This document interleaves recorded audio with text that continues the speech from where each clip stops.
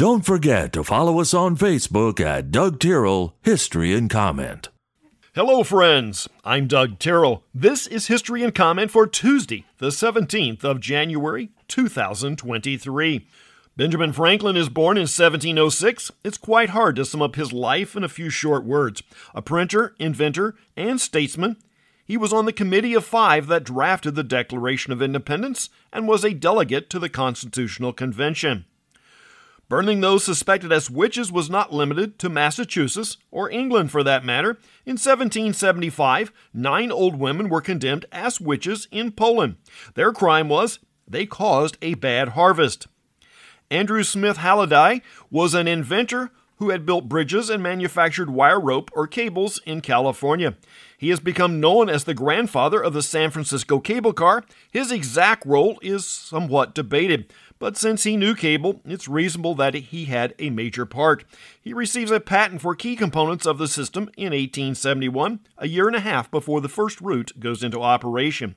The entire concept of a central power plant with the multiple runs of cables is quite an engineering feat. It would seem to make more sense that with all of the hills, the system would pull the cars to the top of the grade, and with gravity, the weight of the car would help power the system. But that's not the way they are designed. The in-ground cable does pull them up the hills, but at the top, they release the cable and apply brakes for the downhill ride. The U.S. takes possession of Wake Island in 1899, a speck of coral 2,300 miles west of Honolulu and 2,000 miles southeast of Tokyo, Japan. It is considered one of the most isolated places in the Pacific Ocean. The U.S. maintains an airstrip there with refueling facilities.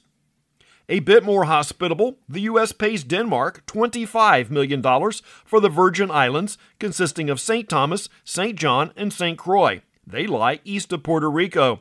The total land area is 133 square miles, hardly a good county in size.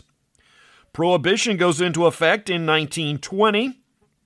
Actor James Earl Jones is 92 today. Jones has had a long acting career. He's been the voice of Darth Vader in the Star Wars franchise. As of last September, he has retired from that role and has agreed to let Disney use artificial intelligence and earlier recordings to synthesize future dialogue. One source reports the software package is called Respeecher. Today, we should not believe anything we see or hear. The Brinks Armored Car Company suffers a robbery of their Boston office in 1950. Over $2 million in cash and securities are taken. The elaborate plan was worked out over several months. In total, there were 11 people involved in the crime. Several had issues with the law in other crimes after the Brinks robbery. The case broke when one of the 11 came forward just days before the statute of limitations was set to expire.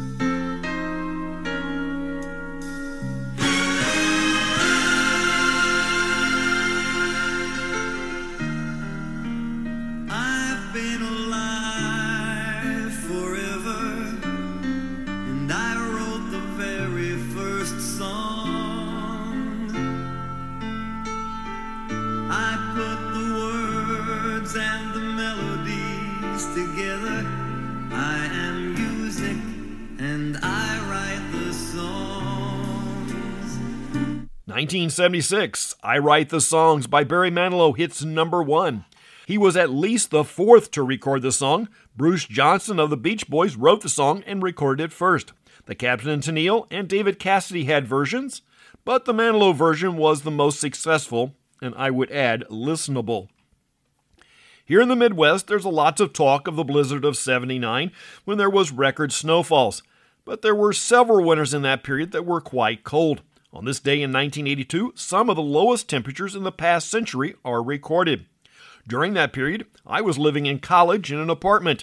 Another guy in the building had recently moved to southern Illinois from southwest Minnesota. When we were talking about winter weather, he was almost giddy to learn we might have a week or so of zero temperatures. He thought he was in the Caribbean. Then one cold morning, I went back to the apartment to find him and a mechanic trying to get his diesel truck started. Almost blue with cold and jumping around to get warm. I quipped, "Tom, it's only 5 degrees. I thought you liked the cold." He came back with, "I don't care what the temperature is, I'm cold." Now, the truth is there's a bit of difference in the way it feels due to humidity, but it's much more about acclimation and mindset. In Minnesota, it gets cold and stays there for weeks. Heavier clothes, hats, and gloves are standard issue. Here further south, extremes are more transient.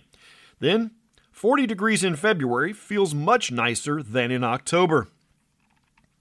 Operation Desert Storm begins with airstrikes across Iraq in 1991. In response, the Iraqis fire Scud missiles into Israel, trying to provoke them. Patrick Ewing of the New York Knicks is the first player in that franchise to reach the 15,000-point mark on this day in 1994. The President Clinton-Monica Lewinsky affair breaks in 1998. Cyclist Lance Armstrong confesses to taking drugs during his racing career in a 2013 interview. This was after more than a year of denying the allegations. 6 years ago, Hillary Clinton and Bernie Sanders are both running for president. During a debate, they clashed over health care and gun control. That seems odd, as both are in favor of more government in either case. There is a World Economic Forum going on this week in Switzerland. Al Gore is one of the speakers. The message is that the developed countries should be beaten back to the third world, while this select group fly around the world in their private jets. These discussions always have the look of the rule from Animal Farm. All animals are created equal. Some are more equal than others.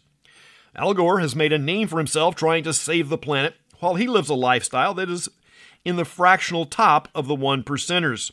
Do not believe for a single second that he has any plans to reduce his footprint in any significant manner, but he wants you to sacrifice to save the world. This line of reasoning is nearly always present among the elitist, pro-government, save-the-world types. It's closely related to the logic for the children. That's History and Comment for the 17th day of January. I'm Doug Tyrrell. Now go do something worth remembering.